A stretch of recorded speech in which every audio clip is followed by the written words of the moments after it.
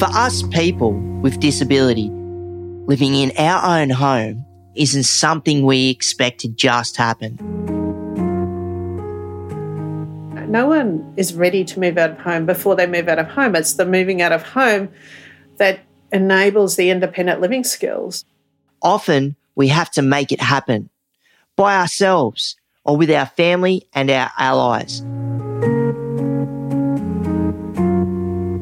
I look at it as in there is hope, but then there's also a point where you actually have to make it happen instead of hoping it will.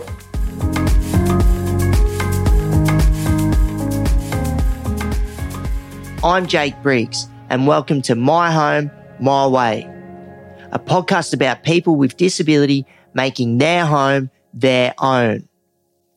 Living in a group home is often given as the only option for people with a disability, but that's not true. It's not what's always best for us.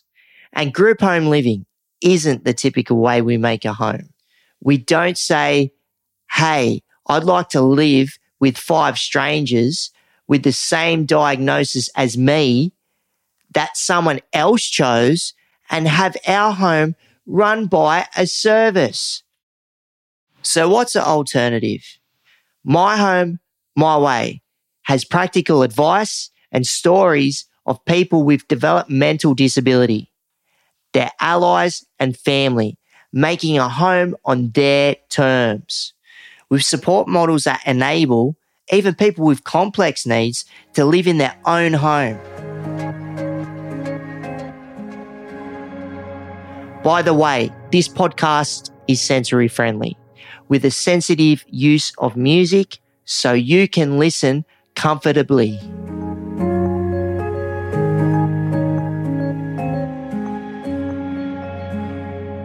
In Australia, 50% of young people live separately from their parents, and this includes people with disability.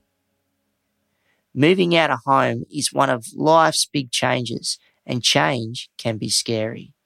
The predominant feelings were really around fear of things going wrong.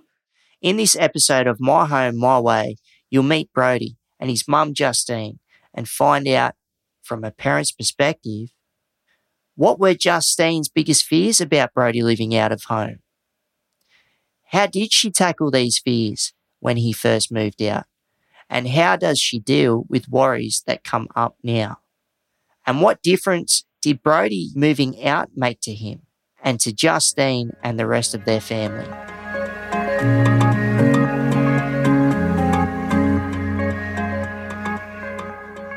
Brodie is a 27-year-old guy who keeps pretty busy. He studied hospitality and music at TAFE. Now he's a qualified personal trainer and has a job as a fitness trainer. I used to go to 2-day programs, but I like Box Hill more because I learn about my passion and also I like the people. Brodie's home is pretty typical of a young guy, says his mum Justine. He lives with a flatmate in a share house. The home that Brodie's in now, it's a 3-bedroom house, kind of a shared suburban house that he rents with a long-term friend of his. It's got a garden close to his things like his gym and his PT and his church and a shopping centre.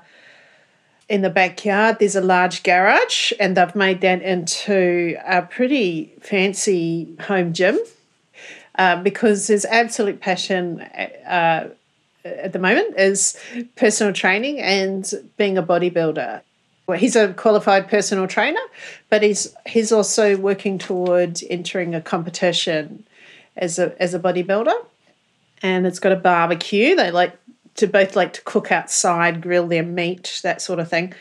It's pretty comfortable, but I'd say sparse, so probably what you'd expect of 2 young guys just moved out of home. Brodie moved out of home in his early 20s. He's been living in his own place for about 4 years. It was definitely one of Brodie's goals to move out. We'd had conversations in the circle around it, and we'd done some things to prepare. When Justine says circle, she's talking about a group of unpaid friends and allies, called a circle of support. A circle of support can be really useful. You'll hear more about them in episode 5. In the meantime, Brodie puts it like this. A circle of support, which is people like you helping people like me have a good life.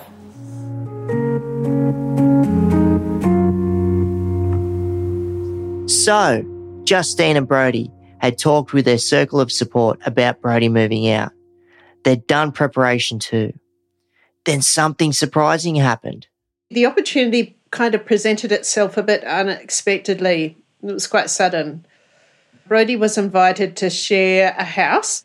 So initially it was offered as a short-term, sort of 3 to 6 month arrangement. And we saw it as an opportunity for Brodie to trial living in a share house situation. So I remember the day that Brodie moved out. I didn't really feel prepared at all, or probably because it all happened quite quickly. And I was definitely nervous. But over and above that, I was really excited for Brodie. It was such a big milestone, and he was so ready in terms of what he needed for his own happiness and his growth as a person. While Justine was really excited about this big milestone, she was also worried, especially about her not being there all the time. I was worried about things going wrong, what might happen, say concerns around personal safety, what will happen if he didn't have, the parental kind of control overseeing everything. And all of those things, they weren't really based in any realistic. They were just mindless fears, really. Justine got over those worries. Then another fear began to niggle. Would Brodie be ready and able to live out of home? And was she able to support him? So when I think back about 15 years ago, I had a completely different mindset, and my mindset had been conditioned by the institutional systems that were in place for people with disability. So, the special school that he'd gone to, the day program that he was attending, that there was a particular pathway that he needed to follow, and that was, especially carved out for people with disabilities, a kind of parallel world, really. I felt as if there were experts in that field that just knew better than me, that were going to do all these things for us as a family. I didn't really feel that I was capable, or that was better done by someone else. So I think the biggest myth that I needed to bust was this idea around capacity. There was this idea that people needed to be ready to move out of home before they moved out of home. And I think what helped me change that mindset was really hearing other family stories around what they'd done. Because I was limited by this idea of capacity, so people that I saw as having less capacity than perhaps Brodie, and they were still doing these amazing things, and I thought, well, if they can, then we obviously, why not us? We could do it too. So that was hugely influential. Our experience has been that Brodie's capacity has grown as he's had the experience, just like anyone else. No one is ready to move out of home before they move out of home. It's the moving out of home that enables the independent living skills. That's how we all grow and develop. That was my experience too. I learned how to live out of home by living out of home.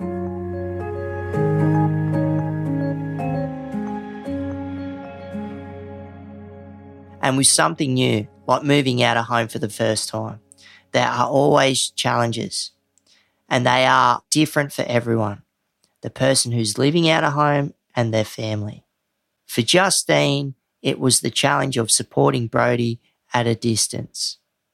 I've needed to learn how to let go of control, but needing to know everything that's happening and everyone that's there, all of the things. Like, that isn't practical for me. And so stepping that back and releasing and seeing it as handing Brodie the reins to his own life, really. I was used to, as a parent, holding all the pieces, all the little details of well, I know he's going to this on Thursday, and before we get there, I'll need to have conversations around this, or I'll need to prepare him about that, because I help Brodie, self-manage his NDIS funding. So just doing that at a distance, coordinating all the different support pieces and communicating. Not that I've had to do that, but we've had to, as a team, learn how to do that.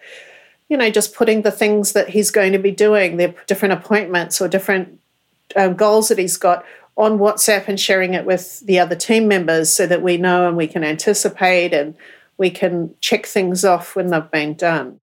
Justine is also aware that the support that Brodie needs changes over time and that people are supporting Brodie in lots of different ways, paid and unpaid. I think about the support that Brodie needs to live in his own home. It has changed over time, and I expect it to continue to change over time. And this is natural, just as he grows as a person and develops his own skills and capacities through the experience of living. The idea isn't to have no support. We're all getting support in different ways. Paid support, we pay people to do things around our house or help us in different ways. No one's expected to be completely independent, and that's not really the goal. Brodie does have paid and unpaid supports in place to enable him and empower him to live in his own home. His housemate, first and foremost, he's a friend for over 5 years now, but we also do pay him to support Brodie toward a few goals and a small amount of hours. So, for example, he might be paid to do support with Brodie to make doctor's appointments or get to a doctor's appointment, or that the bills are paid on time. There's also a whole lot of unpaid time as well, doing just regular housemate stuff. There's also other paid supports from different people that come into the home, and he has unpaid support with family, his circle of support, and just friends and other people. Justine has some strategies to deal with her worries. I think when I'm faced with uncertainty, there's a few different strategies I've found really helpful. Probably the first one is talking, just conversations really, just talking with Brodie and perhaps with others, maybe in his circle or maybe his housemate as well, just putting forward my wonderings around different ideas, not projecting my fears onto him at all, but putting it in a pretty neutral terms. I'm a little bit worried about this. And then just seeing what his thoughts are. And look, most of the time he's already thought through those things and he's already come to his own conclusions, and that's a really good way for me to relax. Quite often as well, when I run it through other people, this is one of the advantages to having peers around that don't have disabilities but are a similar age to Brodie, that I get their feedback, from a point of view of a young person, that for them that seems really reasonable and okay. And that helps me relax, because there is a bit of, there's still that generational gap that occurs where we didn't have meetups when I was, a young adult. They do now, so it's pretty normal to meet people that you don't know on the internet and arrange to meet in a restaurant or something.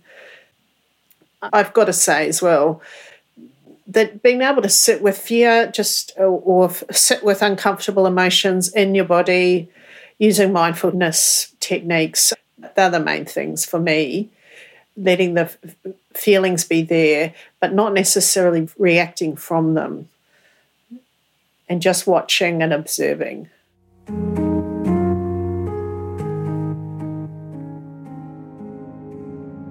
She's also aware of how important respect and boundaries are, just like any parent who's getting used to their kids growing into adults and living in their own place. The biggest one I would say is just respecting his privacy and being aware that I have in my home and in my immediate family the culture that I think is okay for me, that's comfortable for me. the particular culture that he's developing with his housemates is dependent on what they feel good with. And that isn't necessarily going to be the same as mine. So just being aware of those differences, allowing those differences to be there, being very respectful of those. Things like, do I ring before I come around? Do I knock on the front door and wait for the front door to be open before I just walk in? There's lots of ways that I could potentially overstep my boundaries as a parent. So I really think carefully around consent. Am I overstepping? And is that making someone uncomfortable? So just checking in all the time with people. Is this okay if I do this? Is it okay if I help you fold your clothes? Are you going to find that helpful, or is that going to be annoying? Just being prepared to take my guidance from him, my cues from him at all times. There's one boundary Justine doesn't cross. I don't go near the fridge. I did tidy work with him, helping him tidy his room. Yeah, and I caught myself making comments. I do some work privately helping people tidy or declutter in their home, and I was helping him get his room organised. And I noticed that I started, saying little comments were just a bit out of line around, you eat in your bed and things like that. And just hearing myself say that, I realised, wow, I just wouldn't say that to someone else. I wouldn't say that to a client that I was working with. Why do I feel it's okay to say that to him? And just pulling myself up and, apologising and just correcting course. But it's just the little things like that that are important to realise it's his home. It's his place, not mine. Brodie living in his own home with a housemate has made a huge difference to Justine and Brodie's relationship. It's just lovely to go and visit him, and he offered to make me a cup of tea, and we'll sit down and have a chat, and I get to catch up. And there's things that are happening in his life that I don't know about, things he's been up to or people he's caught up with. And he doesn't necessarily have any idea of things in my life. So it's just this regular relationship, I guess, of mother and adult child.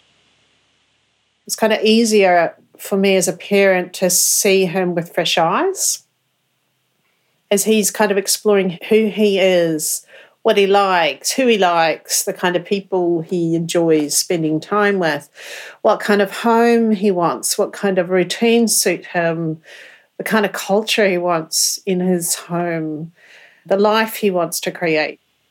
As he's discovering that and exploring that, I'm letting go my image of who I think he is or should be, and let myself kind of be surprised and get curious about the man that he's emerging and evolving into.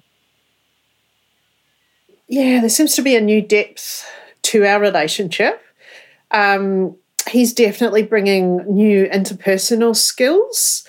So as he's working through all the daily housemate things that go on, the conversations about jobs and cleaning, that's a big one, isn't it? All the other things, that go on with this sort of negotiating and basic conflict resolution type skills. He's bringing those skills to our relationship. Justine noticed big changes in herself too.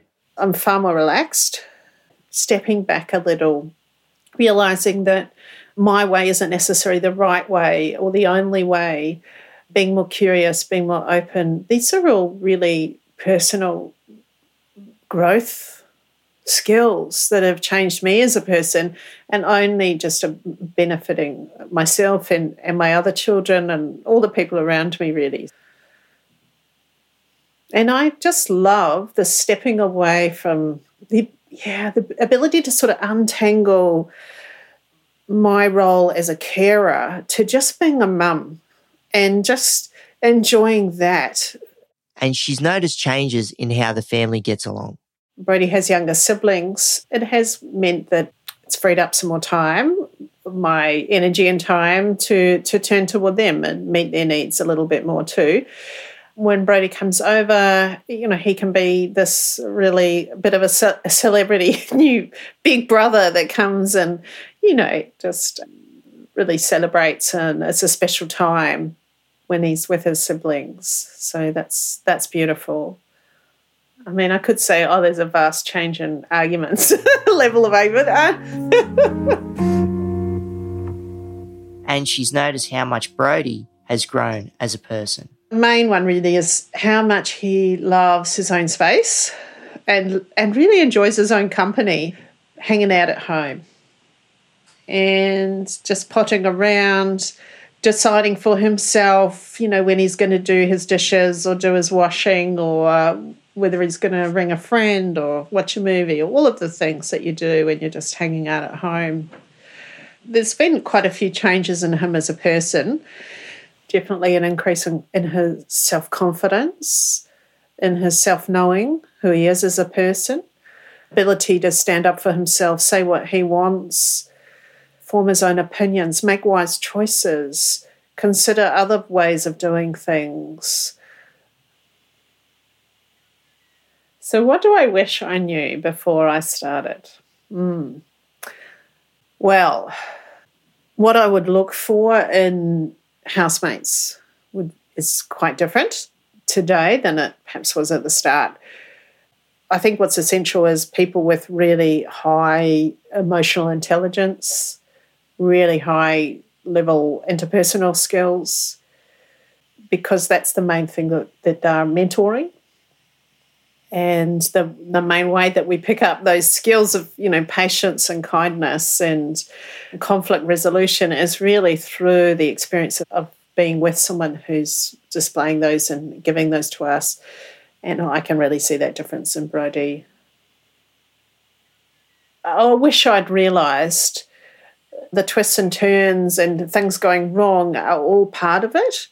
There are things that can go wrong, for sure. There are things to be concerned about and make sure, like safety concerns, things like that's realistic. But it's being able to work out the difference between, reasonable risk and putting safeguards in place. Actually, what I'd like to put across is that our children are just always so much more capable than what we think that they are. I really trust Brodie. That's the main thing. I've developed deep certainty in his capability and right, really, to live his own life, his own way. I see all the evidence that that's the way it is and that's how it will continue. So it's exciting. I'm excited by the changes I see in him and the direction he's going. There's no going backwards. For Brodie, it's all about living a good life, like all of us want and deserve. If they want their kid to live a good life where they're not in a day service, they have to have in their mind that they want their kid to live out at home, not in a shared house with other people with disabilities or not. I look at it as in there is hope, but then there's also a point where you actually have to make it happen instead of hoping it will. Because sometimes when you hope for stuff, it never happens and you give up. And some people like me, have it easy, but then there's people with disabilities that don't. I get that, but you got to make the best of that life that person has by helping that person have the best life they can. So when the time comes that they're, dead or whatnot, they've had a life where it's not wasted.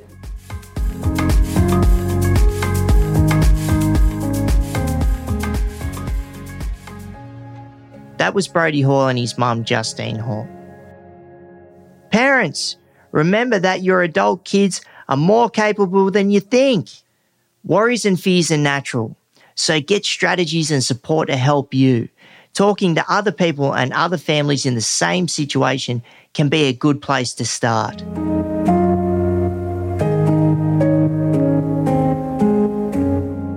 In episode 4 of My Home, My Way, you'll find out how to make your home actually feel like home and not a hospital or a workplace.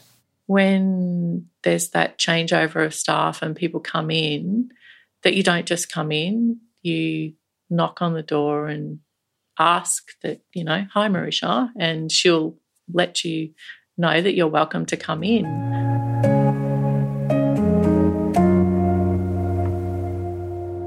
To see the videos of Brodie and a transcript, go to the show notes for this episode. The My Home, My Way website also has lots of resources, stories and tips for you to get your own place on your terms or to support someone else too.